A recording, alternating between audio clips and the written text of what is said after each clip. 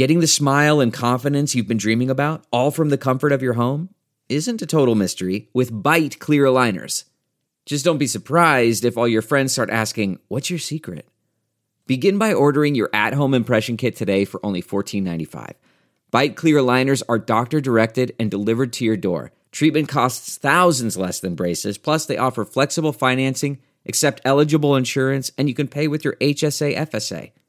Get 80% off your impression kit when you use code WONDERY at Byte.com. That's BYTE.com. Start your confidence journey today with Byte.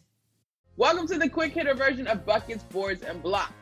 I'm Monica McNutt alongside my co-host King McClure. This week, our featured conversation is about the coaching carousel and the diverse candidates, specifically the women that are up for some of these positions. One of the things that's been really interesting this year is the coaching carousel. We've got 3 Black coaches that took new head coaching jobs, and Carlisle, who won the championship 10 years ago. Atlanta better remove the interim tag off Nate McMillan, or this would just be absolutely ridiculous. And so he would be added to that group. The open jobs are Washington, Orlando, and New Orleans.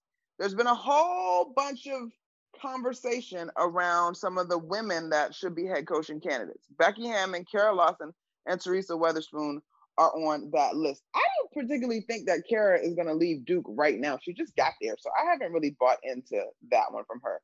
But Becky Hammon is a hot name. King, how would you feel about having a woman as a coach? You know, I feel like you got to watch your words here. It's our podcast. Let's see. So I think it depends on who the woman was. Because I think in a certain scenario, like it couldn't just be any woman, you feel me? Just coaching. Like Becky Hammon has a notable reputation to where I respect her and I would definitely listen. But I don't know if we're at a place in the world where men can have a woman coach, especially on in NBA level, when you got a lot of guys who make a lot of money and it's hard for men to coach them. I don't know if we're at a place right now where we can have women head coaches in the NBA.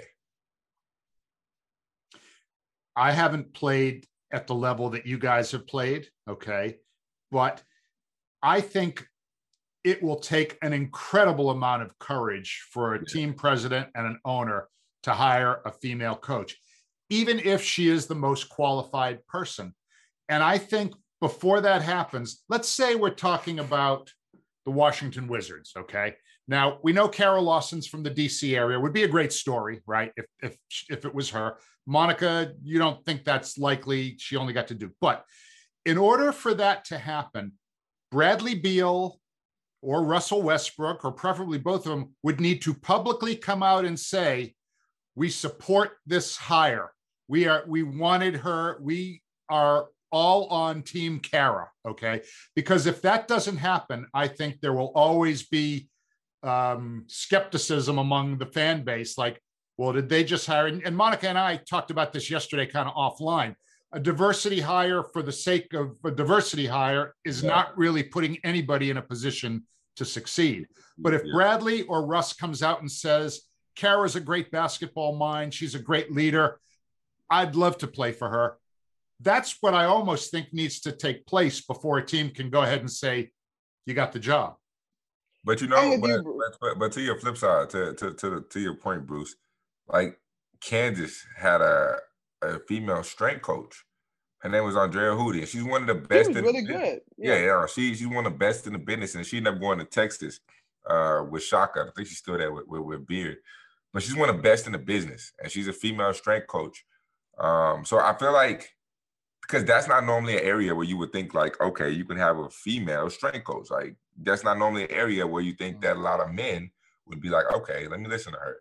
But she does a great job. She's amazing what she does. But like you said, Bruce, Kansas was able to take that leap of faith and that courage of, we can hire this woman because she knows what she's talking about. And she's one of the best in the business. She's proven herself. So I think I agree with you 110%. I mean, it's going to have to take somebody to have the courage or the leap of faith to be able to coach or somebody come out and just say, hey, we want this hire, we want her, in order for somebody to or some organization to make that move. King, I'm really glad you said what you said, though, because I think for all the progress that we're making as a society, and there's reason to be excited and optimistic, I don't think we're there yet. And I think, Bruce, you nailed it. It's going to require superstars to say, I vouch for and I want to see. In the same way we saw Dame say that he wanted Jason Kidd. Now, that didn't pan out, but that had a lot of weight with the organization. I've talked to Niele Ivey a bit, who returned to Notre Dame to take the head coaching position, but she spent a year with the Memphis Grizzlies. And it's basketball. So that part of it, I totally understand. I do think that we will see it in our lifetime, but I imagine that it has to be a total organizational buy-in, including your star players, and it probably will require an incredible staff. And then honestly, guys, and I'm saying this as a woman, sometimes I think, like, how long has Chauncey been trying to get a shot at a head coaching job? And he just got it. So it takes time. And unfortunately, and King, you and I probably heard this from our parents, whatever, you got to be twice as good when you represent a minority in a space. And so if it takes Becky twice as long, it would be unfortunate, but it wouldn't surprise me, because for all the progress that we're making as a society, again, to your point, King, that progress is more like 10 miles an hour than the 60 miles an hour it tends to be during Black History Month or Pride Month, or whenever we decide we're celebrating diversity, when in reality, it's not moving that fast. That's real. 110% of you hit the nail on the hammer. No, wait, hit the hammer on the nail. You know what I do that too. You hit the nail on the head. Get the nail on the head. There we go, Monica. I got nothing to add. I think you guys said it all there. Thanks, mic drop. If you'd like to hear more from our featured discussion, check out the full version of Buckets, Boards, and Blocks presented by Pure Hoops Media. I'm King McClure along with Monica McNutt, and we're also on YouTube now. Go check us out. Let's go.